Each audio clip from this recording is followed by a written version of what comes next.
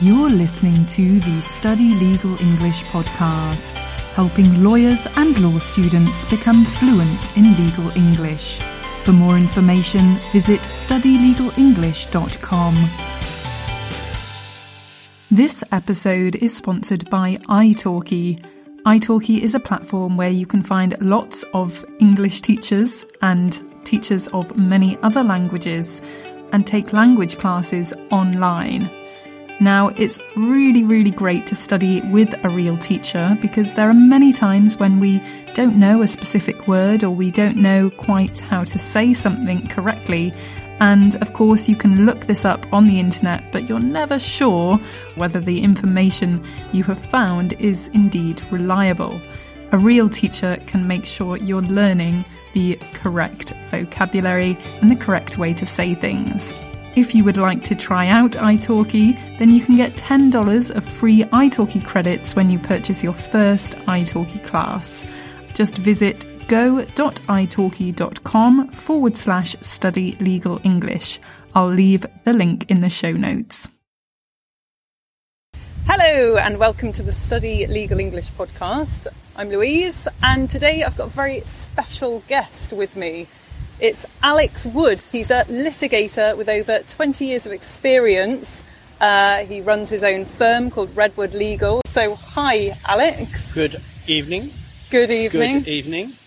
You specialise in cohabitation disputes and disputed wills, contested wills. Yep. A lot of that small individuals and small businesses. So, do you want to talk a little bit about why you decided to get into litigation?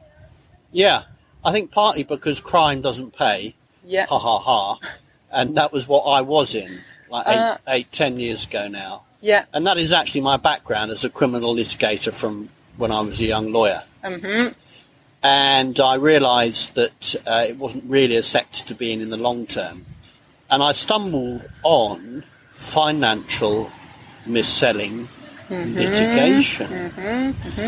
Being the crusader who actually ended up on a silly daytime TV show helping people who had issues with the banks, the PPI, payment protection insurance stuff, the interest rate swap stuff. Anyone who'd been diddled by a big high street bank, I was prepared to jump on my charger and go after them. Yeah. Why did you feel so strongly about representing these people? You know, we're products of our childhood, aren't we? As we were talking earlier. Yeah. And I worked for my father's business. He was quite a successful, he was director of a manufacturing company in Colchester in Essex. So, sort of a self-made man. And for a couple of years, I, flirted with the idea of the son following the father, working in the family business. Yes. And in the legal department, we came across a big construction dispute. My father's company had done a lot of work for Balfour Beatty. Yeah. And you may or may not wish to edit that name out of the video. And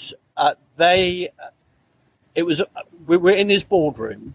And the legal team from Balfour Beatty were there. They weren't paying about £170,000 worth of invoices for noise proofing of a big construction job that we'd supplied for them. And they were pretty much, all right, sue us if you like. Yeah. We have bigger lawyers than you. You are a small business. You won't be able to go the distance. You won't be able to afford the risk of losing and ending up saddled with a six-figure legal bill. Gosh. That fear alone made the company settle on very unattractive terms. Yes, yeah. So you kind of felt that kind of gave you this, I don't know, it encouraged you, it motivated you to want to represent the underdog, maybe. Well, yes, it did indeed. And I guess the crusading spirit hasn't been entirely knocked out of me, but it also identified a problem.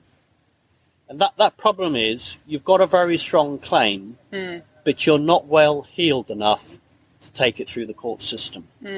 So I've over time, first with the financial mis-selling litigation, which I did on most of the cases I did on a no-win, no-fee basis.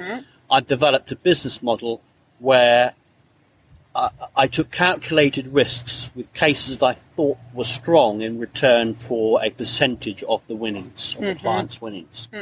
And that allows access to justice for people who might not otherwise be able to get it. Yes, and you mentioned that you mentioned very briefly that you were on television. Was that Don't Rip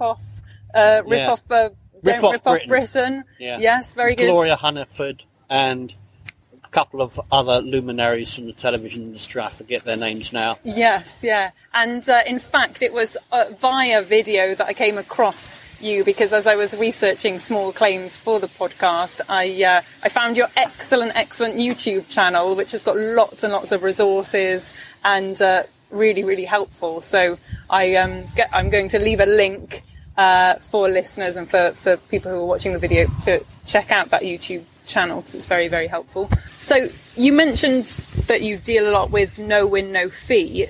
Can you explain a bit about what that actually is? Watch one of my YouTube videos. I did a YouTube video recently, which I really did try to give the skinny and just give it in a nutshell.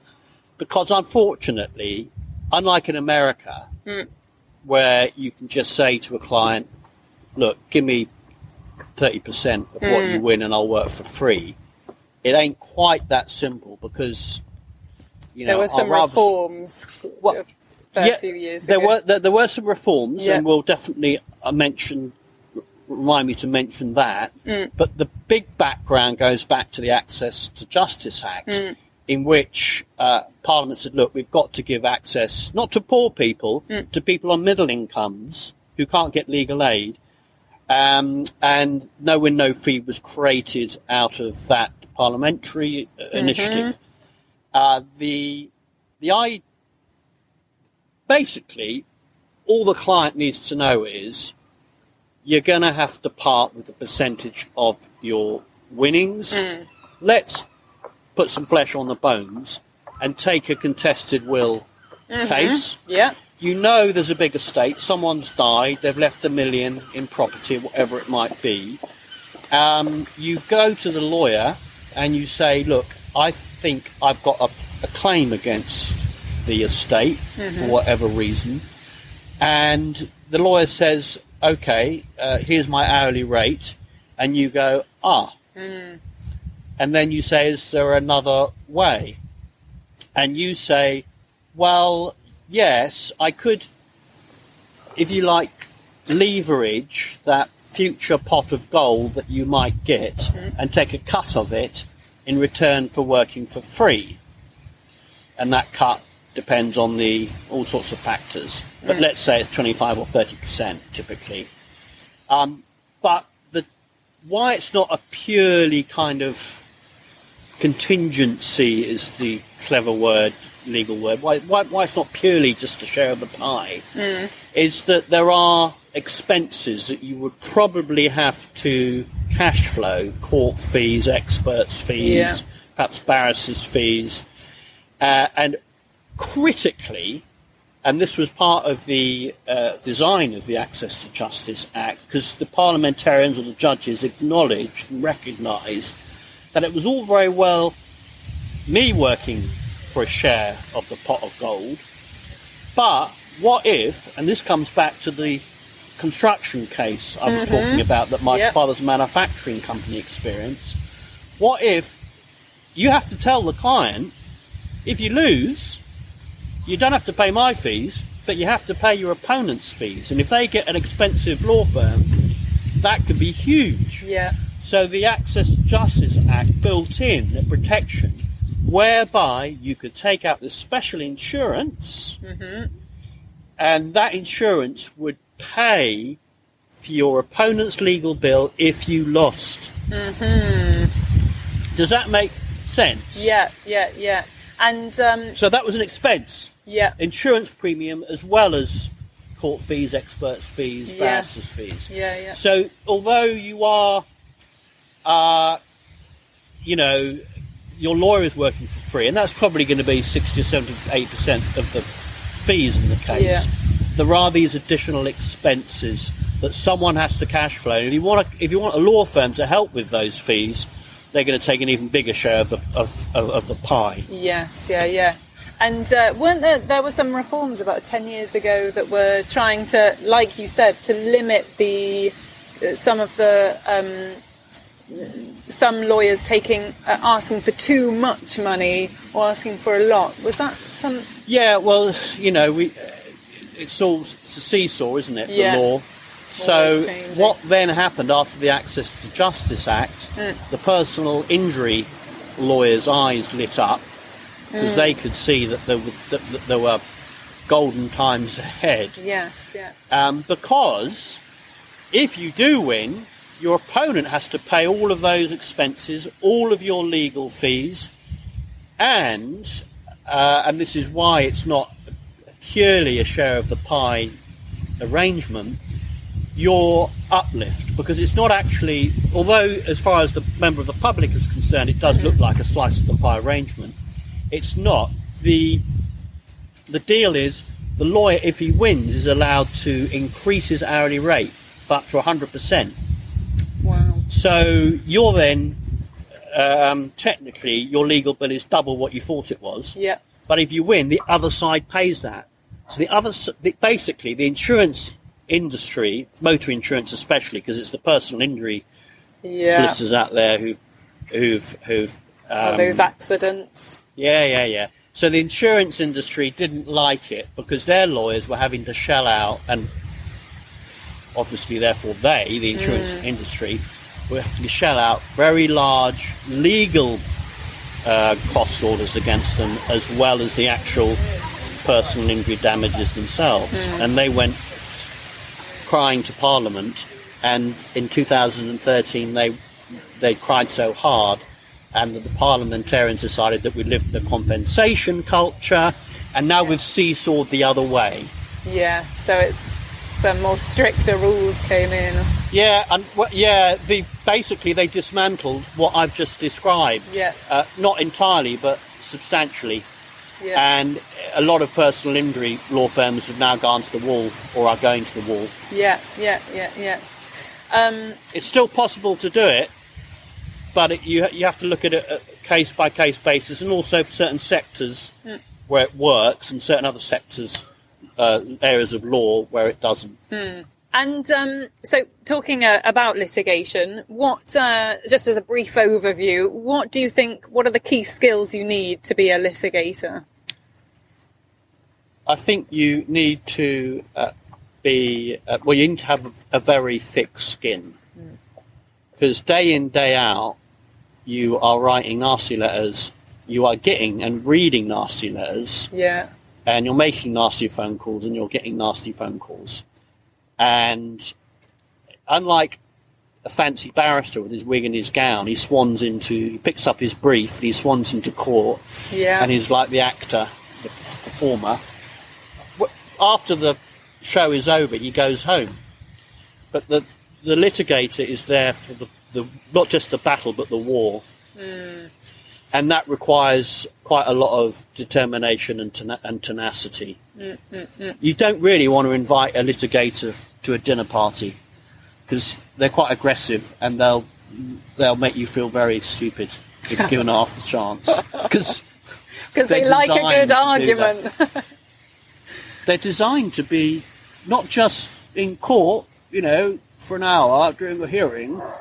My honour, I submit that. They're designed on the phone, dealing with the client, dealing with their opponents, dealing with their own staff in quite a ruthless and aggressive way. Yeah. Now, I'm sure there are very good litigators who are sweet as honey and lovely and, and big cuddly teddy bears.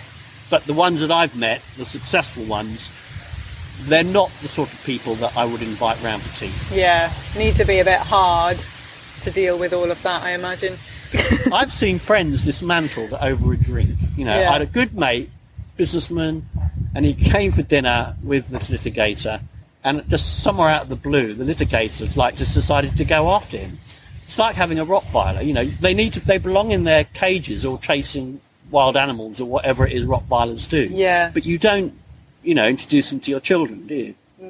Got to keep them at an arm's length. So, can you give some examples of some interesting cases that you've worked on? I can. What would you like? A Swedish cohabitation property dispute or suing the Bank of America? Ooh, suing the Bank of America, I think, especially at the moment with all of the trade wars going on, it's quite topical. Well, I've made it sound grand now, but it was one of my favourite, although nail-biting experiences. I represented a lady who in Milton Keynes who was unhappy about. It was quite a small case. It was only sort of £10,000 value, and we were going after MBNA credit card, which is owned by the Bank of America, and we were suing them for them mis-selling an insurance product on her credit cards, and she had credit cards coming out of her ears. She had numerous ones with the same credit card company.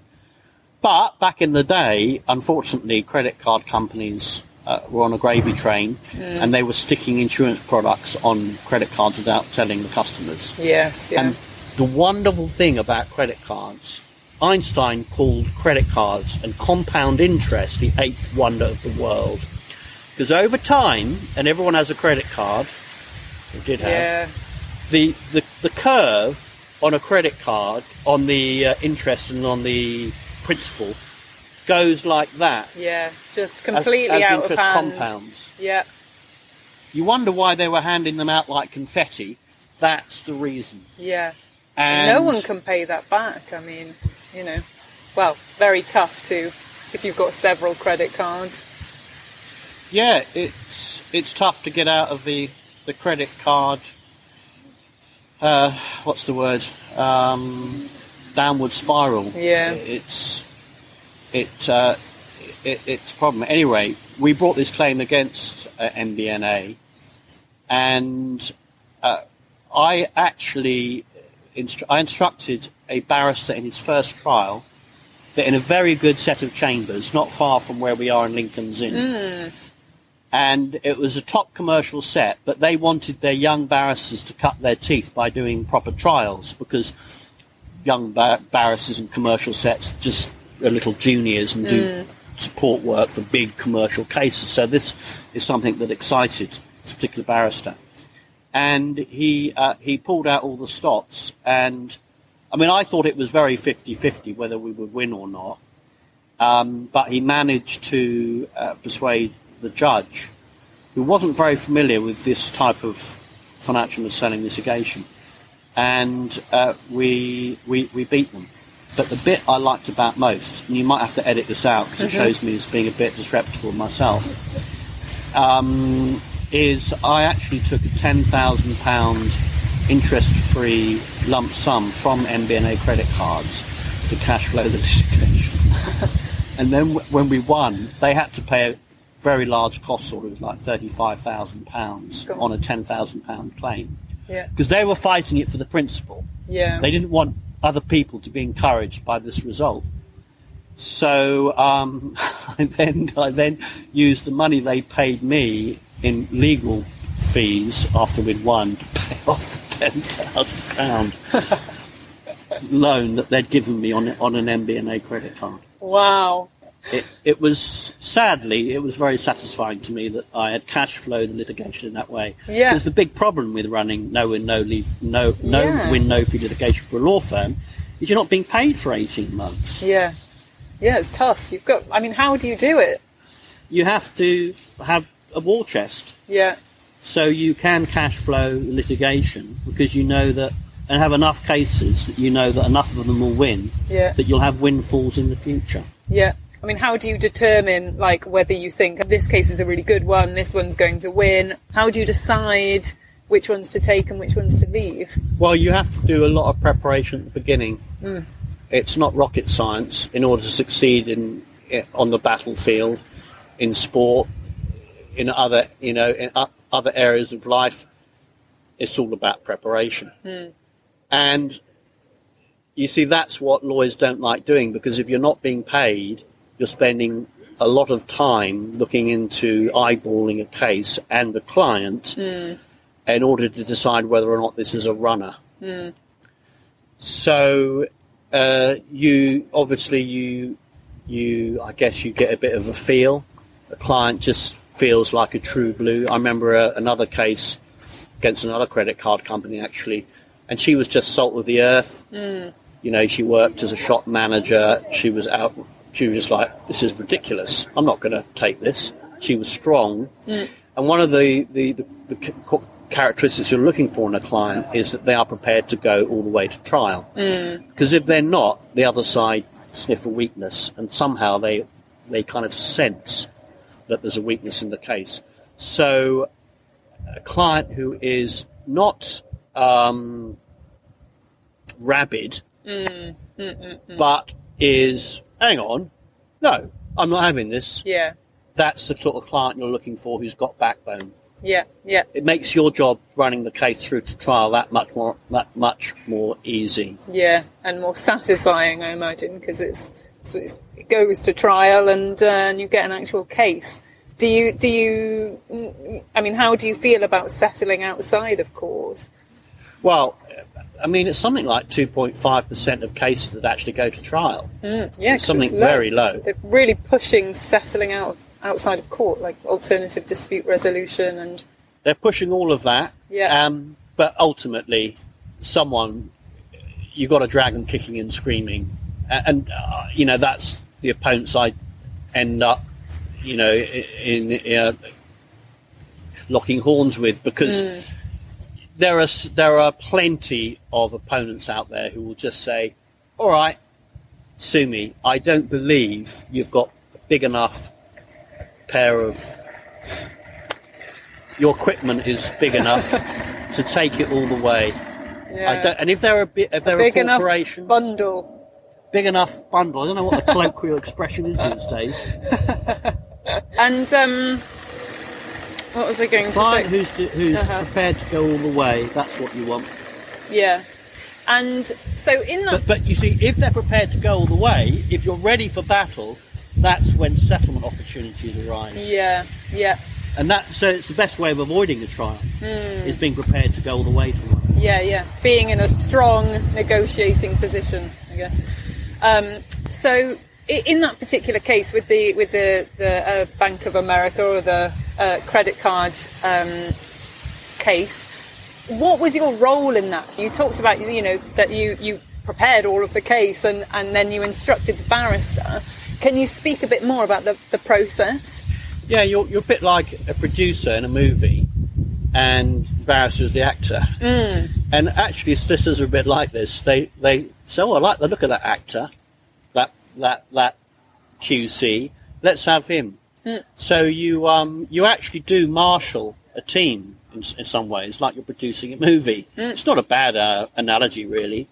And you might need an expert, like we had a financial expert to explain the impact of the compound interest and what Bank of America was really earning and how much they were really screwing our client. Yeah. So you wheel in your expert, you wheel in your barrister. You need a good partnership with the insurer, who needs to know the case is strong and they trust you to deliver, such that they will get the other side to pay their insurance premium, or since the law changed, a share of the pie along with the lawyer. So you kind of, your job is in some ways supervisory, building a team that you trust, and then you know, the biggest job is often just liaising with the client and actually saying to them, look, I don't believe you. That's nonsense. And actually being quite hardball with them, cross-examining them, treating them mean, so that they know what's at stake, and you flush out all that evidence, all that sort of testimony. You iron out the problems in advance, because once you get towards trial, you're burning money. Yeah. And you don't really want to be insecure about your client and the strength of your case and the strength of your team. At that relatively late point of proceedings. And I guess it's good for the client as well, because they're going to be, if they end up having a difficult cross-examination in court, having gone through a process similar, very hard, difficult process beforehand with you, is going to give them good preparation. It's going to stand them in good stead. Exactly right. It's kind of like that. Yeah. And this is why I think that no win, no fee can be a client's best friend, because the lawyer is incentivized to make sure that the case is strong and to properly prepare the case. Traditional law, the taximeter approach, where we just do hours of work and then we send you an invoice and then another invoice and then we say, oh, I'm not sure your case is as strong as we thought it was initially. And the client's like, what? And they say, well, there's this bit of evidence and that bit of evidence, and counsel said this. Oh, and here's our invoice. And it's still the same amount of money. The legal profession, God bless them, must be the only profession where they get paid even if they deliver a bad result. Yeah. Even if they completely lose the battle, they get paid as much as if they'd won it on the traditional taximeter rate. Yeah. The world needs to wake up. Yeah. So you find that the no-win, no-fee lawyers, they can't afford to lose, frankly. So built into the process is a sort of like reassurance that the case is strong and that your lawyer is motivated to fight for victory. Yes, yeah. So you mentioned that Swedish case. Can you explain that a bit more? Yeah, I like that case because I think that was a classic sort of vindication of no win, no fee. Yeah. Because she was living overseas. She'd been in a relationship with a man in London. They'd bought a property together. He'd made most of the mortgage payments, but she'd helped him to basically buy the house over time. The relationship came to an end. She went back home to Sweden. He stayed in the house. And when she sort of politely raised the topic after the relationship had ended, what about my share of the property? He was like, go whistle. Yeah. And I think she'd ended the relationship pretty much. So he was not in a bitter... No, quite. Bitter mood. And I know the cliche is that women are emotional and men are reasonable, but the reverse was true in this case. What was so interesting was he was really emotional about it and didn't want to give her a penny of the proceeds of the property. Yeah. So basically, she was overseas, so she was unfamiliar with the legal system. She couldn't afford to start paying a lawyer on an hourly rate basis. She was a true blue, and she found out about me through an estate agent in the London Bridge area, and I agreed to run no win, no fee case. I agreed to take 25% of whatever she got out of the property, and in return I would work for free. She paid for some of the disbursements along the way, £2,000-3,000 worth.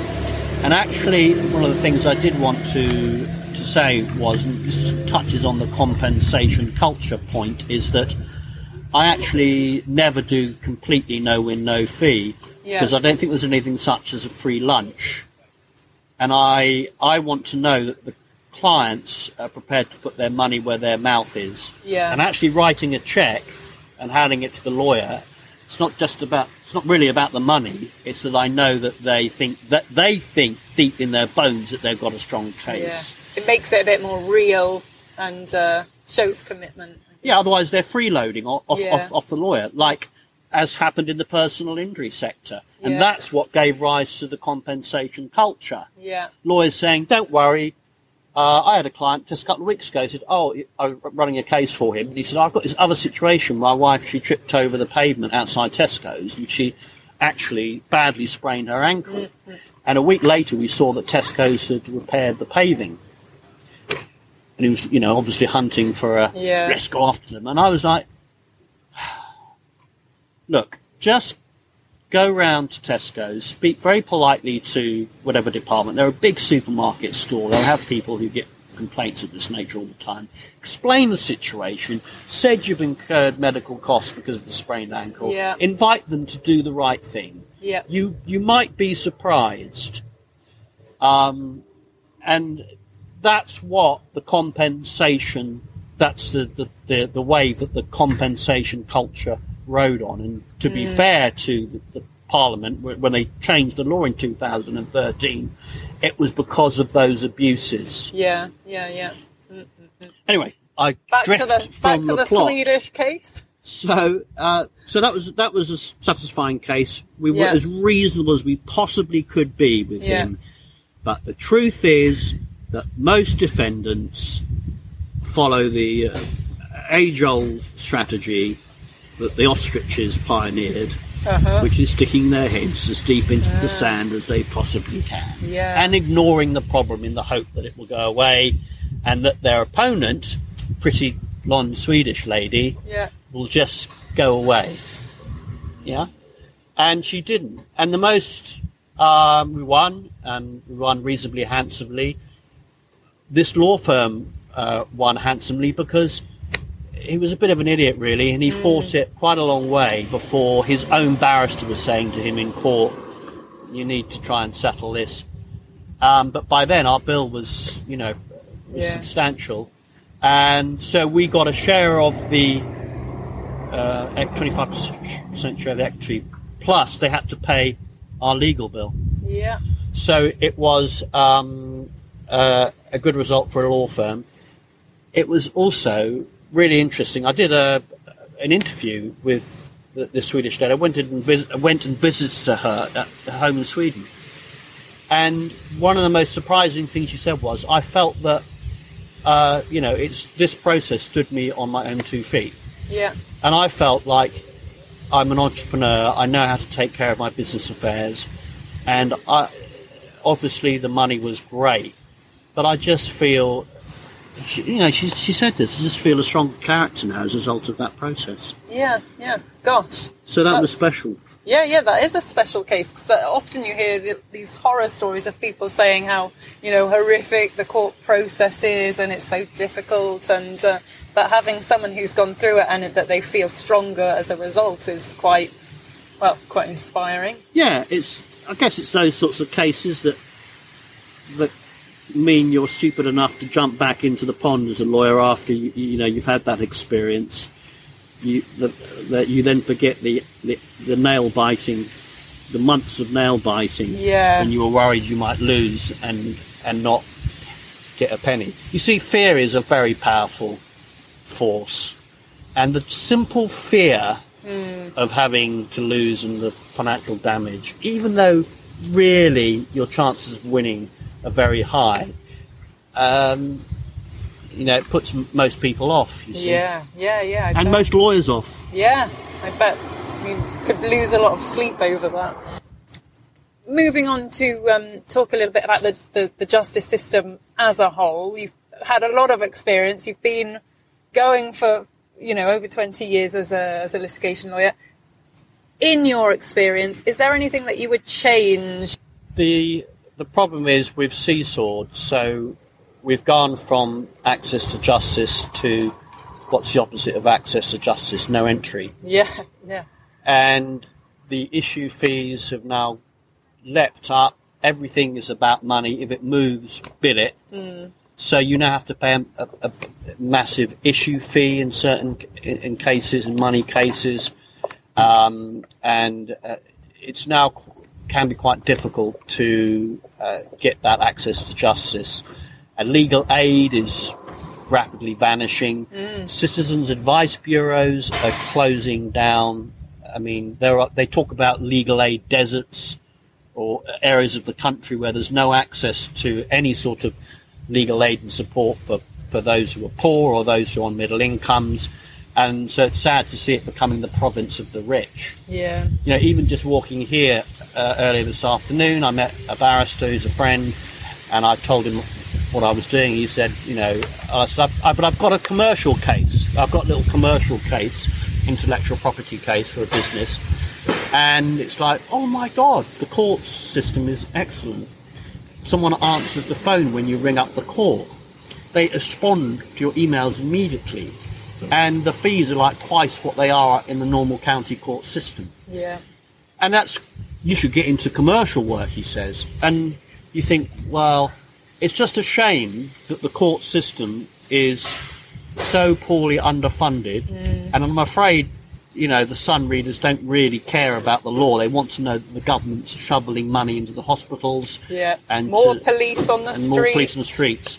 But I mean, the police can arrest these people, but who's going to exactly? There's appear in not court going for to be, them? Or against them. So, but in my area, the only area I really know about is in the county court system of England and Wales. It's on a bit of a shoestring. Yeah. And access delayed is access denied, as they say. Yeah.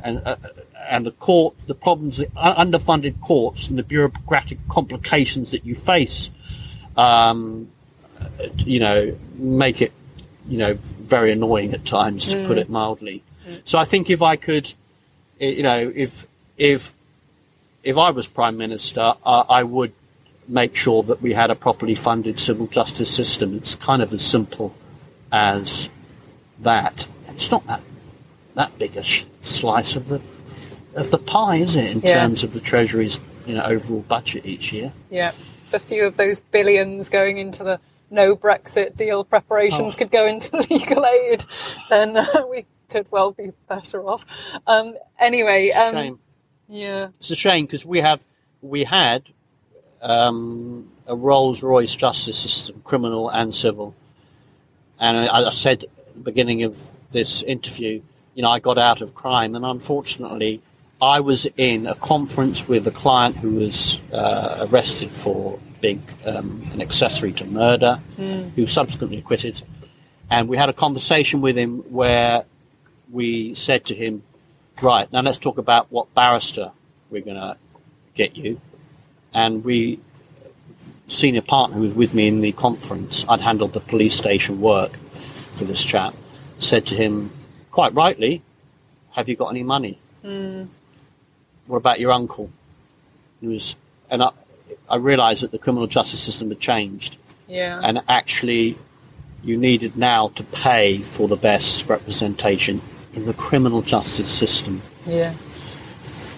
So, there's been a drop in prosecutions, I think, because, well, maybe possibly because of the legal cuts. And not I guess it's able hitting from both ends. Yeah. The legal aid budget is shrunk. The barristers, the criminal barristers and solicitors have seen their pay fall through the floor. But the Sun reader don't really care if a barrister is being underpaid, because they just think all the lawyers in the world are rich. And then you're getting it from the other side, because I guess the Crown Prosecution Service is underfunded too. Yeah. Well, maybe we could leave it on a positive. Well, I know. We could try.